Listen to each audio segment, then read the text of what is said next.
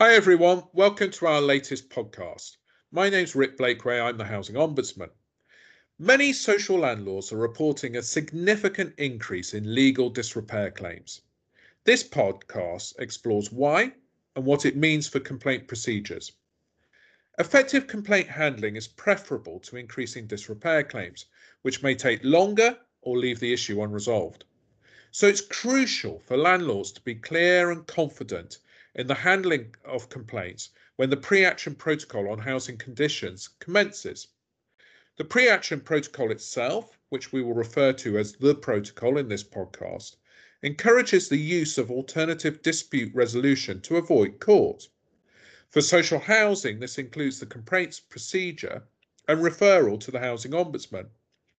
In turn, we are clear use of the protocol does not constitute legal proceedings, which otherwise would mean we may not investigate.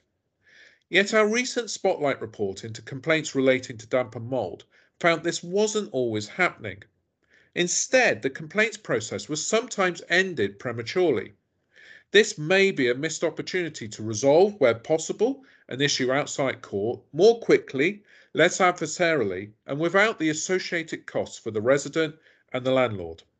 To help avoid this, we have produced guidance on our jurisdiction, and this podcast explores how the protocol and the complaints procedure should work in parallel. Dave Simmons, our sector development lead, sets out the context for the pre-action protocol. Jen Ryans, our head of dispute resolution, explains our jurisdiction, and Liz Eves, our quality manager, discusses what this means in practice for landlords. The podcast will also address the most common questions we've been asked since our guidance was published. We hope you find this podcast helpful, and this approach empowers complaints teams to resolve issues. Dave, over to you. Thanks, Rick.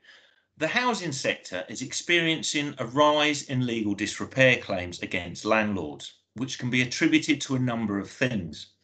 For a start, a significant backlog of repair requests built up during the COVID-19 pandemic, which landlords are still catching up with. The easing of lockdown restrictions has placed higher expectations on landlords, which they are not always able to meet.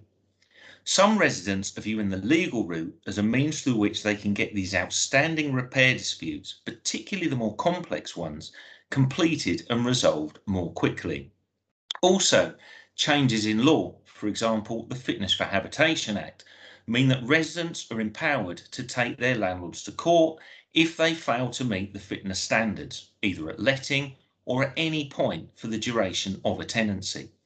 The situation has been compounded by the increase in no-win, no-fee solicitors, encouraging residents to take matters through the legal process rather than trying to resolve them through their landlord's formal complaints procedure. Legal disputes can be protracted and contentious, as well as stressful, costly, and time-consuming for both residents and landlords. Of particular concern is that the nature of legal disputes results in a deterioration in the relationship between residents and landlords, which is something that can be difficult to restore. The increasing number of legal claims was highlighted in our most recent thematic report, which focuses on complaints about damp and mould. The report also highlighted the fact that landlords were not taking sufficient steps to try and prevent cases from turning into legal claims, which includes not making the most effective use of their internal complaints procedures. The findings of that report and the experience of our own casework prompted us to publish some guidance for landlords on how to effectively manage cases involving legal claims, specifically those where the pre-action protocol has been initiated. This podcast is intended as a supplement to that guidance and to the learning points identified in our thematic report. I'm going to hand over to Jen now. So Jen, what is the protocol and what are some of the related issues that we're observing in our casework? Thanks, Dave. Firstly, the protocol applies to residential properties situated in England, and it relates to claims by tenants in respect of poor housing conditions. It is intended for those cases where, despite the landlord's knowledge of poor conditions, matters remain unresolved.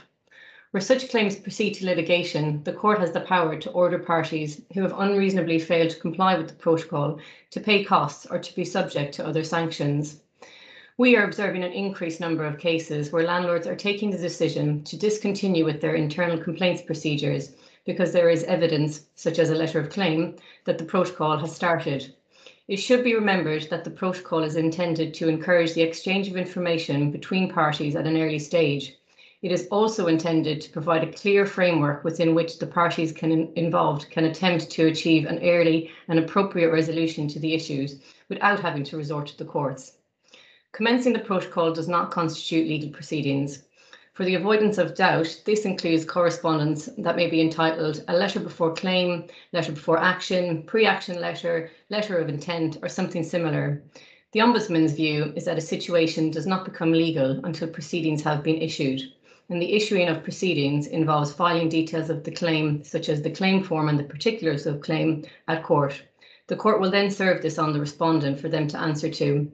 Until this point, the protocol allows for residents and landlords to pursue alternative dispute resolution to try and resolve the issues. As such, the complaints procedure still provides a valuable opportunity for both parties to reach a resolution, and it should be utilised as effectively as possible to try and achieve this. Aside from the fact that the courts will look to see that alternative dispute resolution has been attempted in the first instance, there are a number of benefits attached to using the landlord's internal complaints procedure and our own investigative process where required. Thanks, Jen. Can you run through what these benefits are? Yes, so the potential benefits include both parties being able to achieve a more timely resolution of the issues by using a simpler and more flexible process. No legal costs will be incurred by either party, and the investigation and resolution will not be limited in scope in the way that a disrepair claim would be. Other residents in similar situations may benefit from any learning and improvements made as a result of a complaint that is considered through the internal complaints procedure. The Ombudsman can also provide an independent and impartial assessment of the landlord's actions if it remains unresolved. Thank you, Jen. Liz, can you provide some specific guidance on how landlords can effectively manage complaints that are going through the protocol? Thanks, Dave. So the Ombudsman's view is that it's up to landlords to decide how to consider complaints involving disrepair claims where the protocol's been started. A landlord might decide to deal with the matter through its internal complaints procedure, or it might close the complaint in its internal complaints procedure and address the matter through the protocol via its legal team instead. Another option would be to deal with the situation using a combination of both its legal team and its internal complaints procedure. Really, what's important is that a landlord is clear and consistent in terms of how the issues will be addressed, and that this is then communicated to the resident at the outset. If a landlord's legal team is dealing with a matter, it should be prepared to share copies of correspondence with the resident in line with the protocol, and also with the Ombudsman as and when that's requested.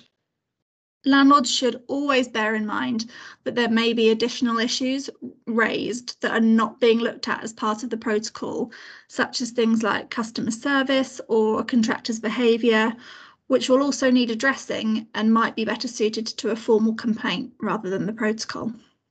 Thanks, Liz. Can you clarify the process for concluding cases involving the protocol that are being handled outside of the internal complaints procedure? And can you also explain at what stage residents can refer them to us should they remain unresolved? Sure. So at the Ombudsman, we have discretion to accept a landlord's final position on a complaint in a letter from its legal team or solicitors. An acceptable final decision letter might also be the landlord's response to a resident's letter of claim or a similarly named letter under the protocol.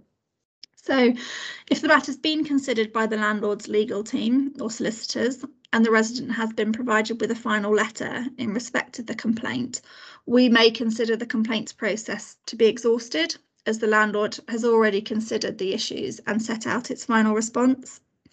Either way, landlords should clearly communicate to the resident when a complaint has been concluded and be clear as to which correspondence represents its final complaint response. They should also provide guidance about contacting us at the Ombudsman for an independent and impartial review of the case at that point. We will only exercise this discretion for complaints that are not the subject of court proceedings and which the resident wishes to refer to us. It's important to point out that the protocol can always fail, and landlords should be open to allowing a resident the opportunity to bring a complaint back into the internal complaints procedure if it does fail or stalls in trying to resolve the dispute. Ultimately, court action should always be the last resort for the reasons we've already talked about today.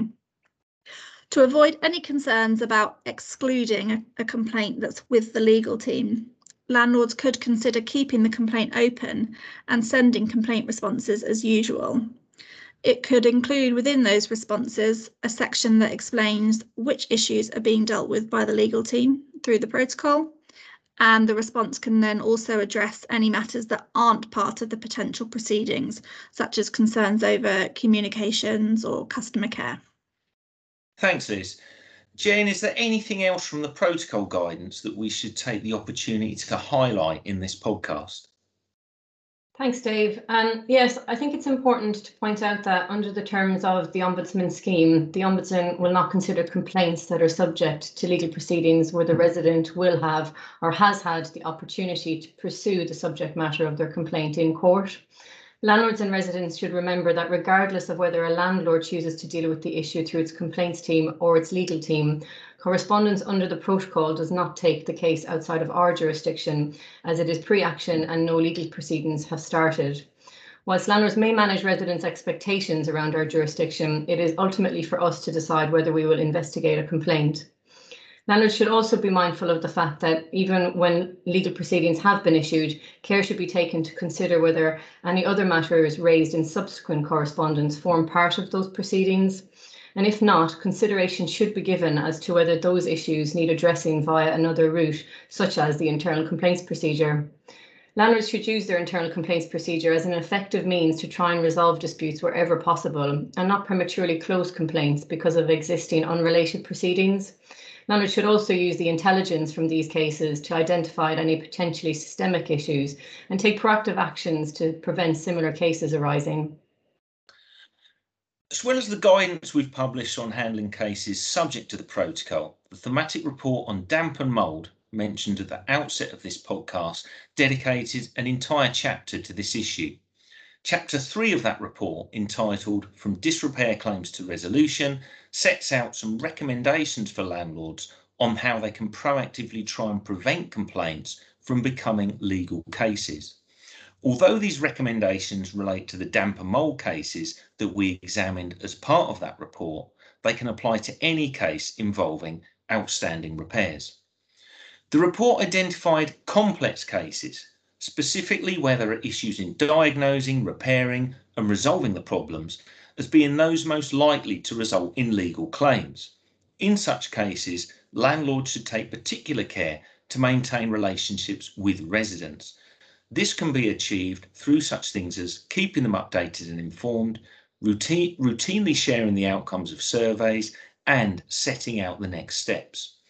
Using independent surveyors is also useful to avoid concerns about bias and to have parity with the actions that will be expected if following the protocol.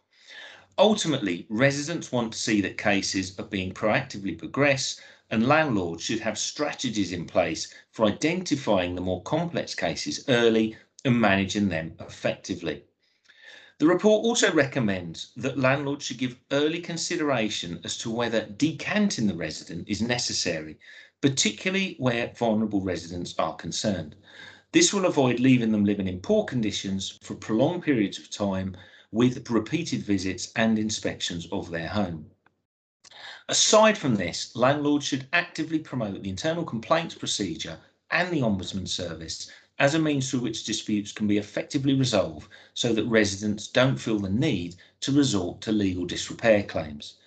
They should continue to use the internal complaints procedure as far as possible when the protocol has commenced and ensure that their approach is consistent and commensurate with our guidance. You can find a full version of the Spotlight report on damp and mould, plus our guidance on the protocol, on our website. That brings us to the end of this podcast. Thank you for listening.